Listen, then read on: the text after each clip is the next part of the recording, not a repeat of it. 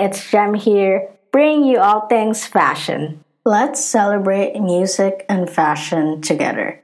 I think we can agree that music and fashion go together. We know that fashion can help us tell all the differences between eras and which trends from what year or point in time were famous or what year or era they took place in. Music and fashion are linked with each other because music has influenced fashion over the years, and we have seen the two together for decades now. Fashion is reflective as well with the different music trends that came to be over the years, and how at the same time, music is affected by fashion. It's actually a cycle. Music always has a place where fashion is concerned. But music and fashion can help us express our political views, our different ideologies, even our creativity and individuality as well. Fashion influences music just as music can do the same for fashion. They are both timeless together, and we can see the way music and fashion has influenced each other throughout the years with the different genres of music and the different fashion styles that came along with it. They are caught in a never-ending cycle of influencing one another. Music has a strong influence, and it's not only for listening to different sounds that music has to offer, but it has paved ways for different fashion styles and trends up until today. They just simply go hand in hand.